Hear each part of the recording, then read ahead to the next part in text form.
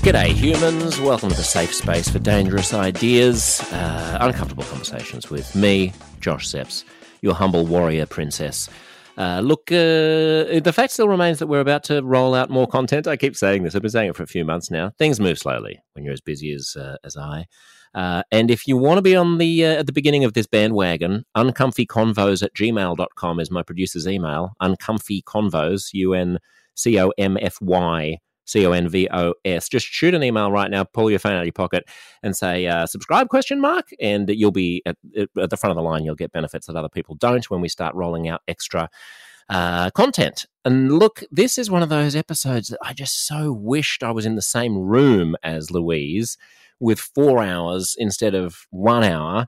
I apologize for the audio, the quality of the audio. It's not quite as good as my usual standards because the portable studio that I normally use was not with me, so we were just sort of chatting on a laptop. It's a shame because Louise is such an interesting person with so many interesting ideas, so excuse my tinny audio and hers, and the fact that I was kind of whispering because my children were asleep in Australia and she was kind of whispering because she has a 17-month-old who was presumably napping in the UK. Louise is a writer and campaigner. She's a columnist at The New Statesman. She's a features writer for the Daily Mail. She is the co-founder of a non-partisan feminist think tank, and she's become suddenly one of the most important young feminist voices in the UK. We do not go into trans and gender issues here. This is focused on the gender of the two binary sexes and whether or not men differ from women and whether women have been ill-served in some ways by the shift in gender dynamics and the sexual revolution that's taken place over the past couple of generations. Her debut book is called The Case Against the Sexual Revolution, A New Guide to Sex in the 21st Century.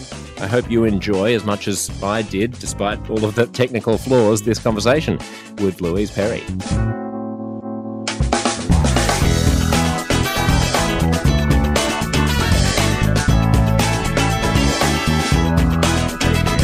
have a 17-month-old son, yes. Wow.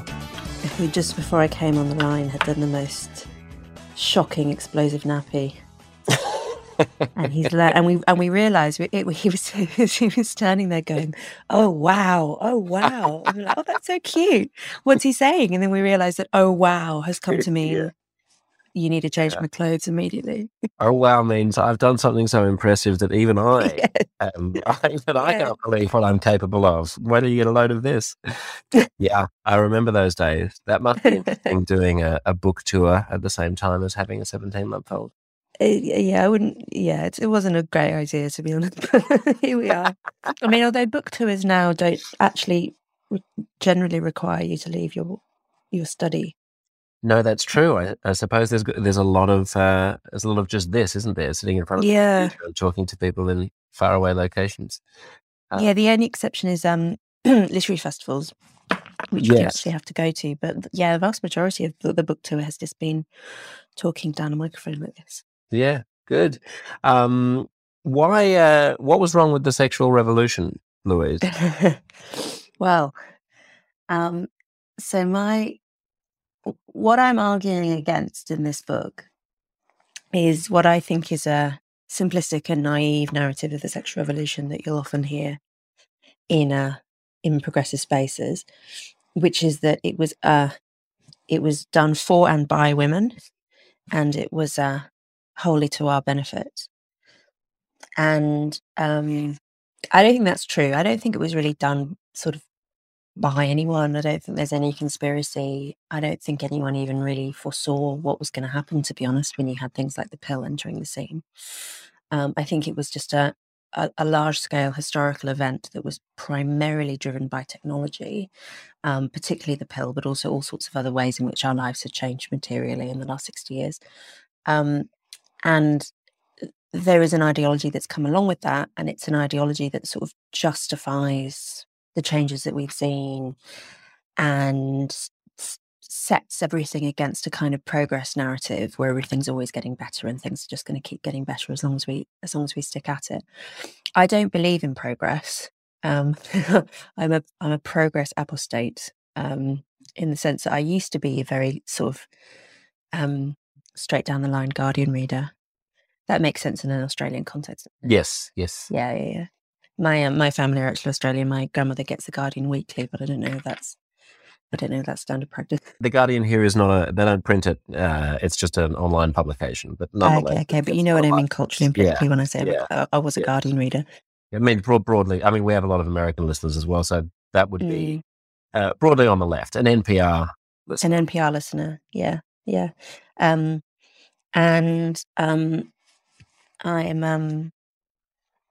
not really anymore. Should not say that I still read the Guardian, but just in the sense that I'm not. I don't really subscribe to that notion of progress, even if I do believe even if I do agree with progressives on some things. And you're talking about cultural progress here, or technological and sort of humanitarian? Well, cultural. I mean, I suppose technology can be understood in that way, in the sense that it always builds on old technologies. So there is a sort of directionality to technological progress, which sort of makes sense. But I don't think that we should understand social progress in that sense. I don't, like, when it comes to women's history, for instance, there's this, I'm putting it crudely, but there's this quite dominant historical narrative of women's history that basically women were oppressed by men up until the 20th century. And thanks to the work of feminist campaigners like suffragists and so on, we sort of wriggled out from under that oppressive yoke, and things are just going to continue in that vein and keep getting better and better. I don't think that's a very persuasive narrative. I think that the primary way in which we should be understanding women's history is actually far, far more to do with material conditions. Things like, I would argue, for instance, that actually the washing machine and the microwave and the central heating system and so on explain much, much more the ways in which women's lives changed in the 20th century than anything political. And the pill is obviously a very, very strong example of this, which clearly has given women more freedom, in the sense that we can control our reproductive lives much more easily than we used to, but has come with all sorts of sometimes very painful trade-offs. So The Case Against the Sexual Revolution is a book about those trade-offs, basically. And what are we meaning by the sexual revolution, just so that people don't get confused? So I don't really write in this book about changes to our working lives, which obviously often comes under that banner. What I'm thinking about really is changes to sexual culture and sexual behaviour, and I'm really dating it from the advent of the pill in the 1960s, which was originally and 1950s, which was originally available only to married women, and then became available to unmarried women. And I think that the pill was extraordinarily transformational, in the sense that it allowed women to suspend their fertility in a way that they'd never been able to do in 99% plus of human history. This was just simply not available, and what existed before in terms of laws and norms and institutions like marriage and so on. All these things existed to try and deal with the fact that there was no pill, because fertility was a kind of hard biological limit that had to be negotiated. And since we've found technological ways of suspending and managing fertility, we've seen amazing social transformations, which I don't think actually we've really wrapped our head around. They're that recent, Doesn't that technological transformation go hand in hand with the cultural transformation that took place during the sexual revolution and the second wave feminists and the Germaine Greers and Camille Paglia's making a convincing case on traditional small L liberal grounds that this half of humanity needs to have all the same opportunities for human flourishing, whether that's professional or sexual, as the other half does? Yeah, so the material change happens at the same time as the ideological change. And I think they really go hand in hand, because it's worth remembering that some of this ideological change was happening even before the pill came on the scene. And there have always been periods in history where you see this sort of cycling between periods of more permissiveness, followed by periods of more restriction. So, for instance, in Britain, Georgians were much more kind of sexually open than their Victorian grandchildren, and so on. So you do see a little bit of reaction and counter-reaction in terms of sexual culture. And already in the 1950s and 60s, you had Playboy, you had pin-ups, you had Marilyn Monroe, subject of this new film that's just come out, who she lived almost all of her life actually in a world without the pill, and without decriminalized abortion. So the sexual revolution was already sort of starting, in the sense that there was some eccentric people who were already kind of experimenting with new ways of living. But the reason I think that it stuck in this case and became so much more mainstream than I think at any point in human history before is because we had the technological means to manipulate fertility that our ancestors never had. Right. What were the downsides of that? So I think that what we've seen is basically a move towards a sexual culture that favors male interests more than female, in the sense that there are some really important ways in which men and women are different. Some of them are obvious and physical. I say obvious, I mean, they're actually a source of a great deal of political controversy just within the last decade. But I think ought to be obvious, and I think vast majority of listeners are going to agree with me that it's women who get pregnant, it's men who do the impregnating, and women are also significantly smaller and less physically strong than men, which has all sorts of important social consequences, in the sense that women are just much more vulnerable in any kind of heterosexual encounter, more vulnerable to violence, and also more vulnerable in the sense that women literally bear the consequences of an unwanted pregnancy, and have never been able to rip and run in the way that men have, right? So there's that, even in a world with the pill and decriminalized abortion and so on, you still have unwanted pregnancies, you still have women dealing with sometimes very painful consequences of any kind of sexual relationship that goes awry. And I mean, one of the really perverse consequences of the pill, which I think no one would have expected, is that you have this tech that comes along that allows women to control their fertility. And what happens? You have a huge spike in the rates of single motherhood, which I think just goes to show how complicated human beings are. Right, but there doesn't have to be a causal relationship there, does there? Can't that be concurrent? I think there is a causal relationship, because I think the sequence of what happened is this. I think that you have the pill enter the scene, and the early pill in particular is not that reliable. You're talking like 90% reliability, which is still roughly the range for typical use now. And the pill is still the most popular prescribed method of birth control, even though you also have things like the coil and the arm implant and so on, the so-called long-acting reversible contraceptives, LARCs, that have appeared more recently and which are more reliable. But the early pill is not actually that reliable, but it's just reliable enough to really quickly dismantle the institutions that used to exist to basically regulate horny young people, right?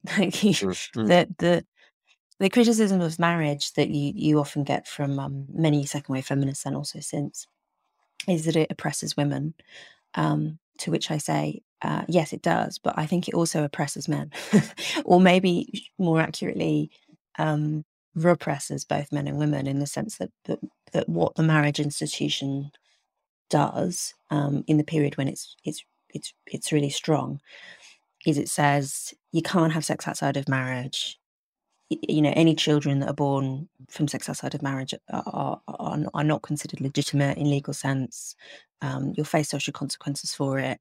You have to sign up to this institution where you stand up in front of everyone and you promise to be faithful to this other person for the rest of your life, and you have social and legal obligations to this other person that you have to keep.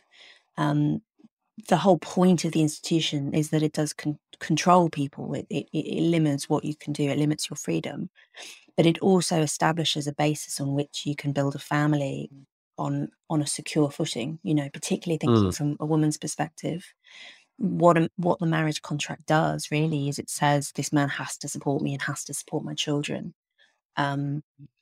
But when the pill comes along, I mean, the phrase I use in the book, which is not actually my phrase, I heard it somewhere, but I can't remember where, is when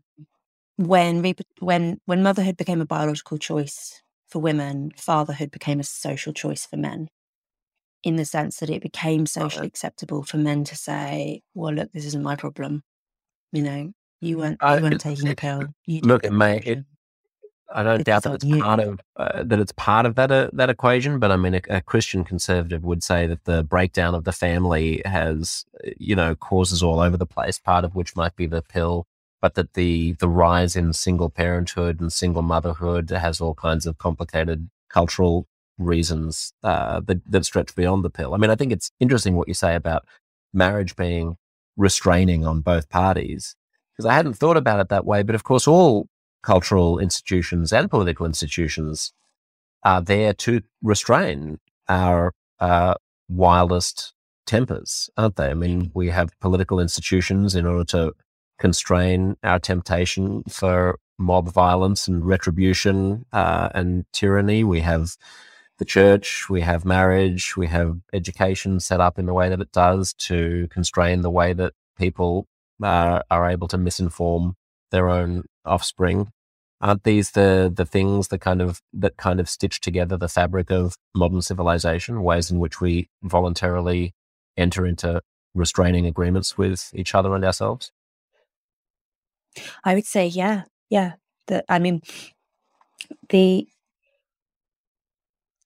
An idea that has come out of liberalism, I mean, some people would say that it's not really true to original liberal ideals, but is the idea that freedom is almost the only virtue, or is the virtue that has to be placed above absolutely every single other virtue. And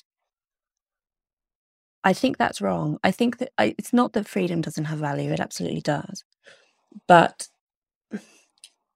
in thinking about things like all the institutions that you mentioned and family relationships, and really any kind of relationship or property ownership or anything that sort of fixes you down and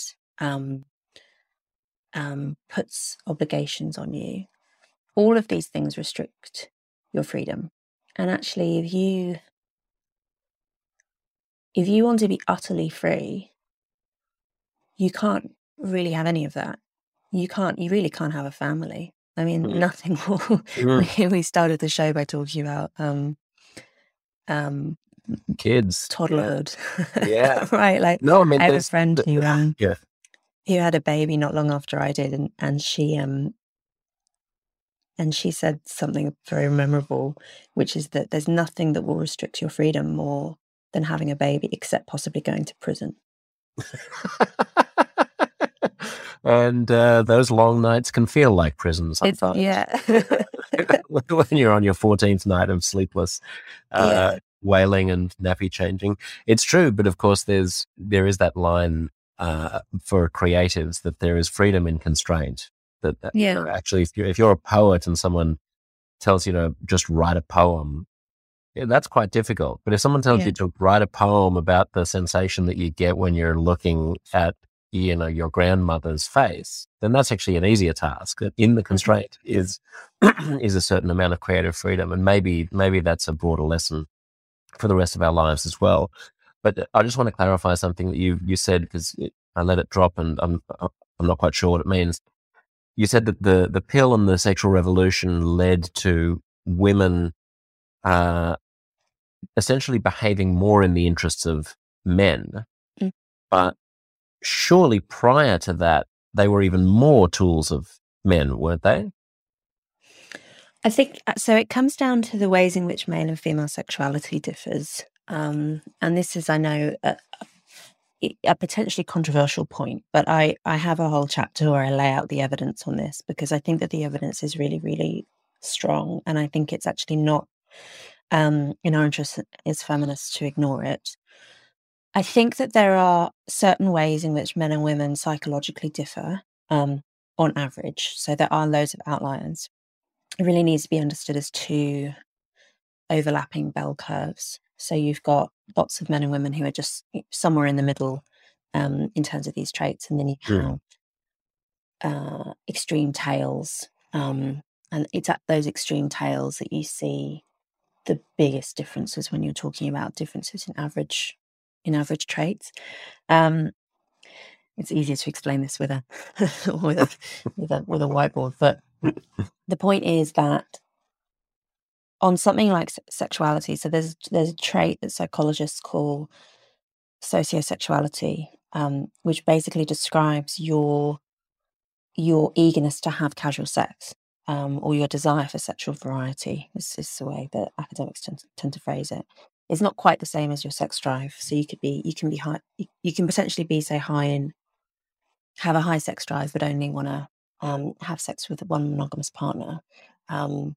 But if you're interested in having lots of partners and jumping into bed quickly and doing all sorts of adventurous sexual things, that probably means you're high in sociosexuality. And there are women for whom that's true. But in general, and I don't think this should be a surprise to anyone who's like lived in the world for more than 5 minutes, men are higher in that trait than women are, which is why you see, for instance, men watching a lot more porn than women do, men buying sex much more often than women do. I mean, it's very, very unusual for women to buy sex. 99% of punters are male. And it also means that men in general are more eager to have sex earlier on in a relationship, having sex on a first date, for instance.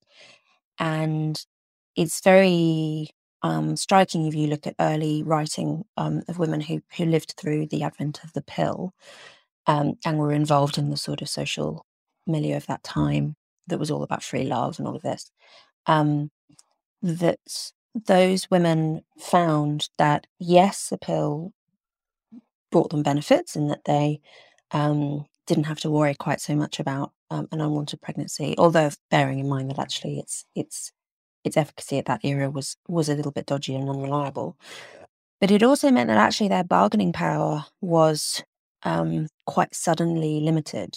And women will talk about the fact that they previously could argue with a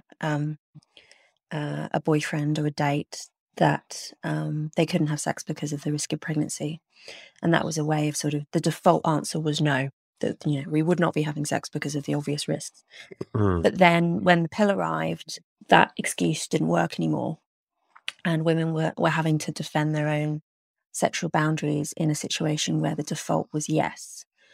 And you see, and that's a difficult thing to do, particularly because one of the other ways in which men and women differ psychologically is that women are more agreeable than men are, on average, again, meaning that women have a tendency to put their own desires secondary to other people's. And what you see, therefore, is a shift in the sexual culture where male preferences towards having sex earlier, and having more partners and having less commitment all become much more mainstream. And we're now in a situation where for young people, including school-age people, I mean, it's been for a long time, hookup culture has been pretty mainstream on, say, university campuses. It's now increasingly the case at schools as well, that this is sort of considered to be a rite of passage that you will go through. And for some women, I mean... Or hooking up. Hooking up. Aren't younger people having less sex? Well, I think what's going on, that is an interesting paradox. I think what's going on there is that you've got simultaneously young people having less sex, but I think that I think what's going on is that the sex that they are having is much more likely to be casual, because actually people who are in committed relationships, including marriages, have more sex than people who aren't. Counter to all the jokes. Yeah. Yeah.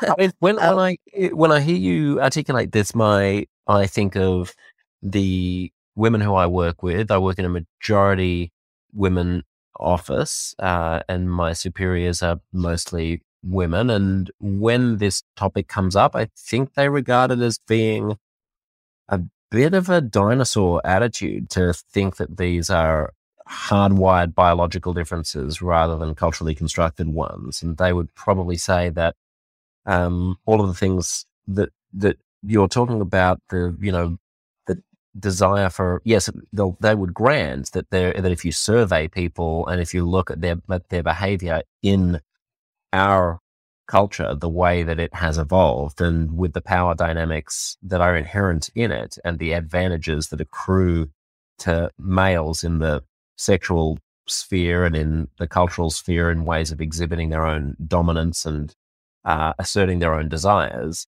that, needless to say, men behave in traditionally masculine ways and women have been acculturated to behave in traditionally feminine ways. But that doesn't tell us much about the way that things would be if we were all treated equally culturally and felt equally liberated in pursuing our sexual desires. And that when you take the lid off, I mean, I even have many left-wing male friends who think this. If you really took the lid off, then women are just as much horn bags as men are, but they don't feel culturally permitted to do that. Yeah, so that's the counter argument, and that's the kind of classic mainstream feminist view on this, that this is all to do with socialization, particularly during childhood, and that things could be radically different if only we had different expectations of how men and women behave. I think that there is clearly some role of socialization. You do see some variation between cultures and how men and women tend to behave. My first degree was in anthropology, so I use a lot of anthropological data in the book because it's a fabulous way of understanding one's own culture by looking at how other cultures differ. And clearly there is some variation, but there's not that much variation. Like there is no culture on the anthropological record where women are more eager to have casual sex than are men. And there are cultures, kind of biological realities that never go away, regardless of socialization. It is always going to be riskier for women to hook up with a man because of the pregnancy risk, because of the violence risk. There are risks that women run that men just don't, and it means that you have to really, really fancy this person and really, really want to have sex for that risk to be outweighed by the benefit to you. And clearly there are some women for whom that's true. There are outliers in every possible direction, but if there is no culture in which we see across the board women being more eager to hook up than men, to me it feels like if you're flipping a coin 1,000 times and it comes up heads every single time, it seems a lot more likely that there is that the coin is weighted in some immovable way, right? But that way, what we are talking about is biology in the end, and a product of our evolutionary history, which makes perfect sense because the nature of different reproductive roles is that women just commit a lot more and risk a lot more through pregnancy than do men, because you've got 9 months of labour, you've got a dangerous childbirth, you've got many, many years of infant and childcare. Whereas in theory, men can reproduce every time they orgasm. So you would expect us to have different attitudes towards sexual relationships on that basis. Yes, but sorry, can I just tease apart? Aren't there two ways that the coin can be weighted? The one way in which the coin toss can be weighted is the evolutionary biological way, which says that there are big differences between male and female sexual drives. But then another way, which it sounds like you may be conflating with that, is that there are practical material reasons why it's more dangerous, or at least more to hook up than a man. Then the cultural relativist, I suppose, can come back and say, well, yeah, that's why we need to eliminate those reasons. So if men weren't violent and women had total autonomy over their own reproductive systems, then you would have erased the weighting of the coin. And those facts don't tell us anything about whether there's an innate biological difference in sexual flourishing. I don't think that you can eliminate those differences. I mean, that's the project, right? So the idea from people who think that it is a product of socialization is to say, okay, we get rid of all the ways in which women are put at a disadvantage or women are disincentivized from having sex like men, from hooking up. I mean, we can get onto this, but I don't know who decided that was like the ideal way of having sex. Right, that this was aspirational, but whatever. Like, if that's the goal, we say, okay, we educate men in ways that make them less likely to commit sexual violence. We, I don't know, change the cultural narrative so that women aren't shamed for wanting to have those kind of sexual relationships, and so on. I don't know how you eliminate the difference in physical strength, unless you want to say that, I don't know, we give women firearms or something. Yeah, well, I was just going to say, in America, are they, the only feminist case for the Second Amendment? Yeah, yeah, exactly. That's a really hard one, though. How do you deal with that? Essential inequality. The contraception thing.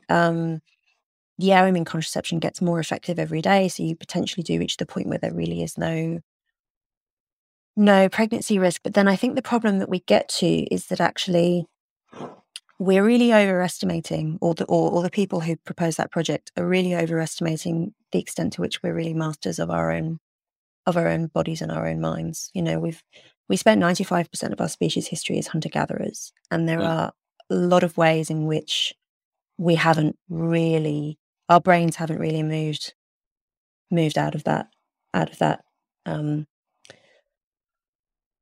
Our brains and our bodies are still to some extent expecting that set of conditions, even though we've obviously changed radically, and there are all sorts of ways in which evolution psychologists have identified that history feeding into our contemporary behavior in terms of things like how we behave on Twitter, even it's influenced by our evolutionary history.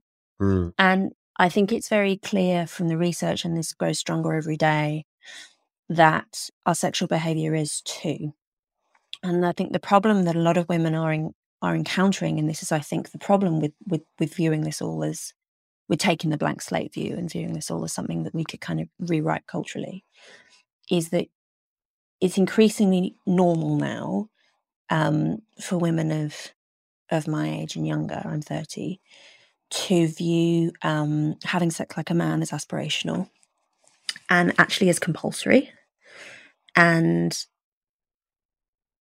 there's a lot of effort that women put in to suppressing feelings of discomfort and distress in response to sexual encounters that they actually are not necessarily, they don't entirely want, or they don't entirely want on these kind of casual terms that the hookup culture expects.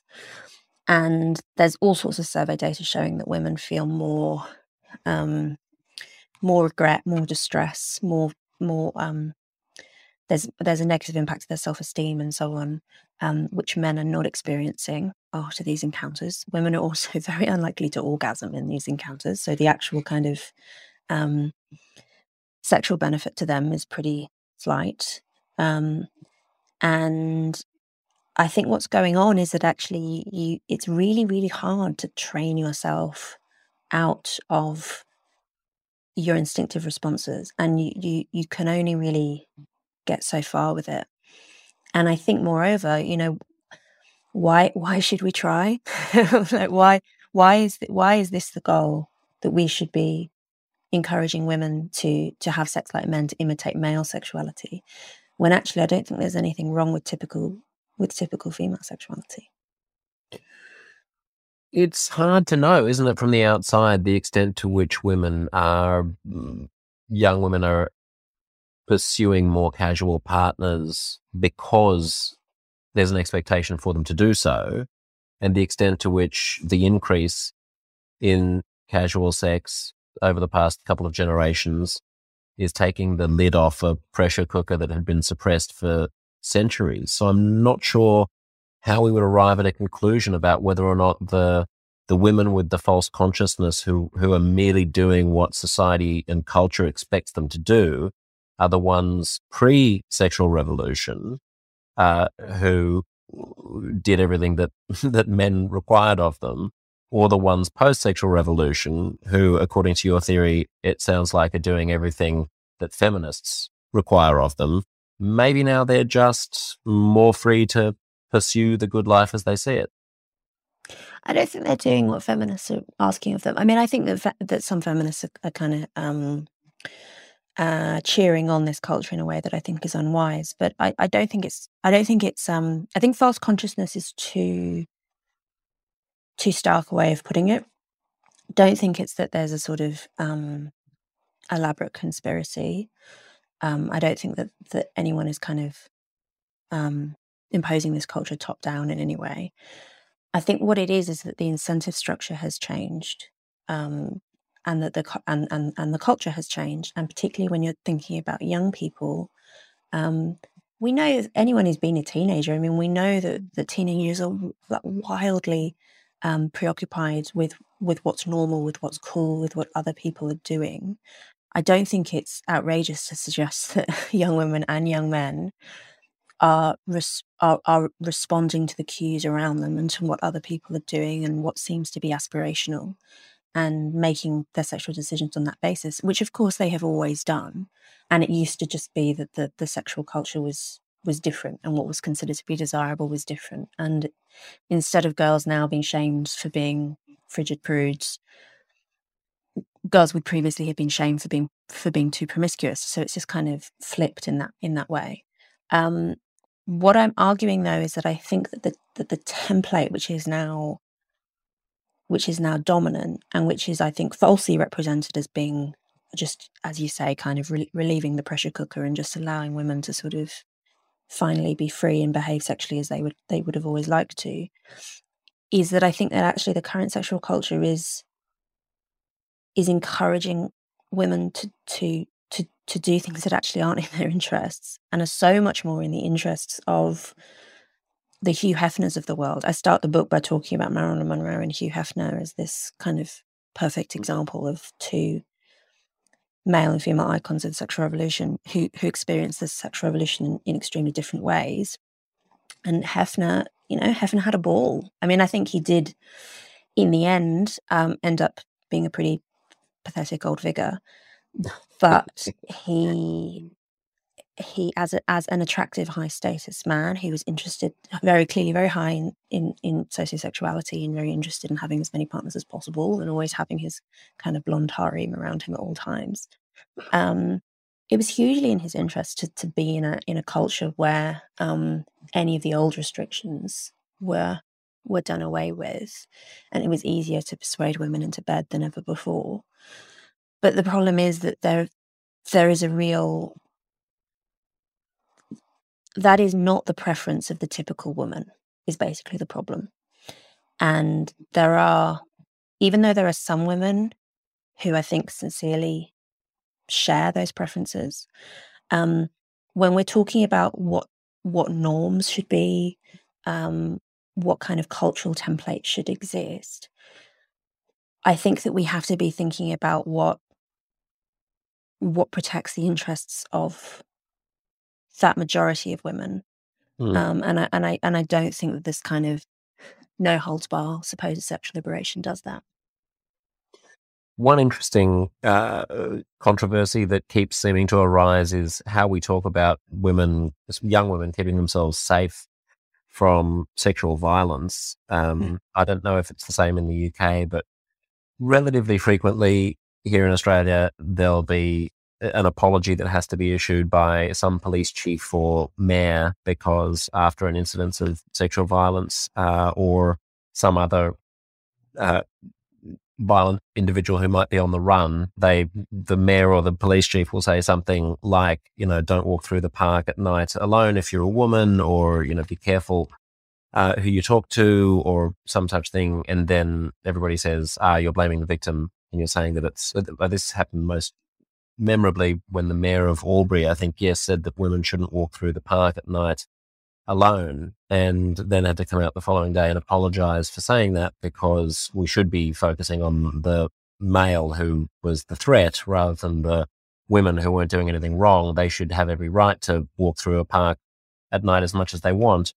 And it seems a rather esoteric response to me when you're talking about something as grave as the well-being of a young woman. It seems more esoteric and less pragmatic than you might warrant. Do you have a take on that?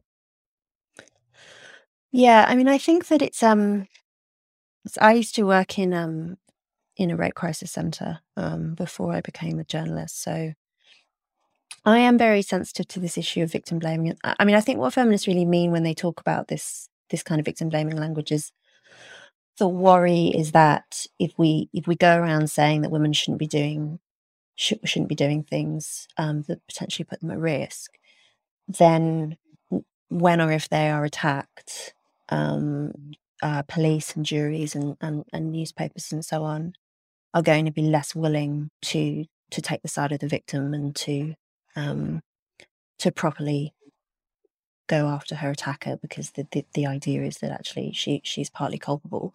And, you know, obviously I feel as though the attacker is solely to blame, regardless of the circumstances. And that fear of swaying juries and so on is a real one. But I also think that there is a certain hypocrisy going on, in that we all tell our loved ones to do things like this, and we all take precautions ourselves, and, you know, ask our friends to text us when they get home, and tell our daughters and our sisters and whatever not to do certain risky things. But for some reason not for some reason, I know the reason, there is a publicly, you're not supposed to say that. And I think that kind of deliberate difference between public and private discourse, the problem, I think, with doing that is that there are girls, particularly, and women, but we're particularly talking about girls and really young women here, who actually don't have anyone telling them that, who don't have access to that private discourse where you're told to do all the sensible things, and are actually, you know, young people in particular are so desperately in need of guidance. I mean, I think this is one of the ways in which progressivism as a sort of ideology, that we spoke about at the top of the show, the idea of everything, history set on this kind of linear path. One of the problems with it is that it really valorizes youth and assumes that new ideas are necessarily better ideas, and that you have to have this constant process of renewal.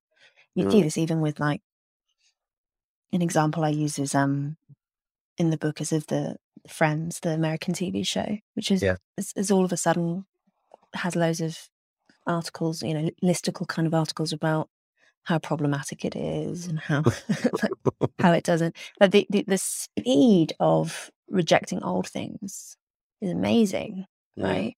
Like the actors in Friends aren't even middle aged yet, and they're already considered problematic. So the problem with that whole view of things is it means that you're basically valorizing inexperience and making it very difficult for young people to learn from older generations. And the problem is that, you know, teenage girls really don't know, so, you know, many of this basic safety stuff, and they really don't know anything about the dark side of male sexuality. And, you know, in a way that's kind of lovely that they are so innocent of the world's horrors, but it also does make them very vulnerable. And I think that we do them a disservice when we are not honest about things like, you know, not just walking through a park at night, but things like getting really, really drunk in public. That's not something that used to be considered a good idea or socially acceptable. Even in the 80s and 90s, that was not a typical thing. Whereas now it is. And I think that it's one of those things that we say we might privately advise our friends to go steady, or to look out for our friends when they're out drunk and so on. Like we sort of have private systems of trying to mitigate the risks, but they do fail. And the problem is that I had this conversation actually with a group of young people recently who came to a literary festival that I was speaking at, and I spoke to them afterwards, and they were saying, but shouldn't people be allowed to make their own mistakes? I say, yes, I mean, that is to some extent a part of life. You do have to just learn through experience. The problem is that there are certain mistakes that will destroy your life. And I don't know if we want to be sort of asking young women to play Russian roulette, not actually knowing that that's what they're doing in the service of I'm not even sure how much they don't know that they're doing it, in the sense that I'm not sure I agree that we're keeping a generation insulated from the reality of male violence. At least in Australia, there's been a real reckoning in the past 5 to 8 years of the appalling behaviour of some men in the halls of Parliament House and the highest echelons of media and politics and business.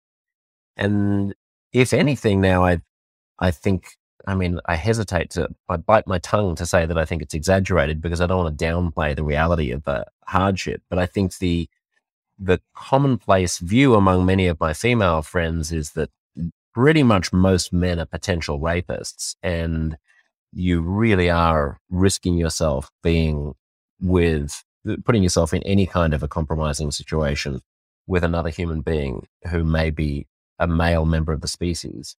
It makes me wonder whether or not you mustn't tell a girl not to walk through the park at night when there's a rapist around. You mustn't tell a woman not to wear provocative clothing when she's going to be surrounded by a lot of drunk, horny young men. You mustn't tell a woman not to get blackout drunk on a university campus when she's going to be surrounded with males she doesn't know. Whether or not that messaging is actually an attempt to defy reality rather than a naivety or an ignorance of reality. It almost seems like, precisely because male sexual violence is so ubiquitous, we're going to insist on creating a new reality in which we deny it its place and behave as if it weren't there, as if we can extinguish it through sheer force of will and language. I don't know if that makes any sense, but that it does. Fake it till you make it. Fake it till you make it, baby. Yeah. No, I agree. It is an interesting apparent contradiction in that you get, on the one hand, sometimes hyperbolic language about the extent of male sexual violence. I mean, I really do think that #not all men is true. It's just patently true to the extent that the vast majority of men are not rapists or potential rapists, and there's actually lab research demonstrating this, where you hook men up to various, or men and women, you hook them up to various gadgets, and they'll tell you, they kind of measure sexual response, and the majority of men, when they're shown kind of violent sexual imagery, are not aroused by it. They're not interested in it. They're not a risk. The issue, of course, is that you don't know which men are dangerous and which men aren't. Yeah. There are some indicators, but not that many. So how do you manage this? I mean, I think that the fake it till you make it strategy is a poor one, but it's rooted in the idea that we spoke about earlier, that all of this is to do with socialization, and that actually the project needs to be a cultural one in terms of remaking people's ideas, and and so much emphasis on things like consent workshops in schools as a solution to as a solution to these kind of aggressive impulses. I mean, I don't think that consent workshops are bad. I've taught loads of them in my time. I think they're fine. I don't think that there's a silver bullet by any means. And I think that actually the thing that they do is different from what most people think that they do. I don't think that they dissuade anyone from being sexually violent. I think what they do is they tell victims or potential victims what the law is, and that they're allowed to kick up a fuss, and they're allowed to go to the police or authorities if someone assaults them. And they also provide kind of they set the institutional line in that if a school or a university or whatever tells its students in a consent workshop that this is the law, you're not allowed to break it. If students are found to have been doing so, then they can come down hard on them. So they're not useless. But also this idea that you can just re-educate potential aggressors, I think is naive to the point of being dangerous. Yeah, that's interesting. I hadn't really superimposed the nature versus nurture debate or seen it as an underpinning of all of this. But I think you're right that it's almost like if you can just tell all men not to rape, then they'll, as a cohort, be less likely to do so, which may be somewhat true in the sense that there can be a conversational intolerance amongst men. You can encourage men to be more intolerant towards misogynistic points of view and sexist opinions when they hear them. But whether or not there's a direct nexus between that kind of cultural nicety and violent rapists being deterred from violently raping people is another question, because that is such a small cohort of men, which doesn't mean that they don't commit a lot of offenses. They do, and lots of women's lives are deranged by it. But, the vast majority of men have never considered doing it and will never do it.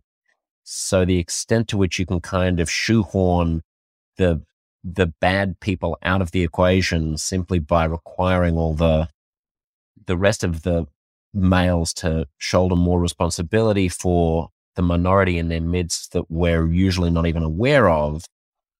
Yeah, I think you do need to believe that it's all stemming from a cultural conversation rather than the biology of human depravity in order to get there. I mean, while we're on this, I want to let you go soon, and it's getting late here, but while we're on the nature versus nurture thing, once outside of the sexual realm, in terms of interests, you talked about agreeability and stuff, but I don't want to let you go without touching on the pay disparity, why there are so many politicians and CEOs who are still men, the Google memo that people might remember, which one Google engineer wrote about there being differences in interests in engineering and things. Like, why are boys and men interested in boyish, menish things and girls not? And does that explain any of the things that my feminist colleagues would say are all down to power structures and sexism? Yeah, it's those bell curves again, to some extent. So a non-comprehensive list of ways in which men and women do seem to differ on average. Agreeableness is one. Women tend to be more sort of nice, to put it colloquially. Neuroticism, women tend to be more anxious and depressive than men. Risk-taking, men are more risk-tolerant than women are. That's partly linked to age as well. So young men are more risk-tolerant, which means things like, they want to be Formula One racers and have, go to war and all these physically risky things. But it also means things like being risk-taking as an entrepreneur or whatever, which plays into professional realm, right? The sexual gap we've talked about, this interest in people versus interested in things phenomenon. Again, you explain that. It's funny how a lot of very clever people really struggle to wrap their heads around the idea of overlapping bell curves and the fact that if you're saying that men tend to be this, you're really not saying that this is an absolute thing by any means. And people tend to say, oh, but I know this person who isn't like that at all. To which you say, yeah, of course, fine. That's completely compatible within the model. It's just that at the population level. I mean, what James Damore was talking about in the Google memo is the tippy tip of the most highly skilled, people who are obsessed with things, i.e. Google engineers.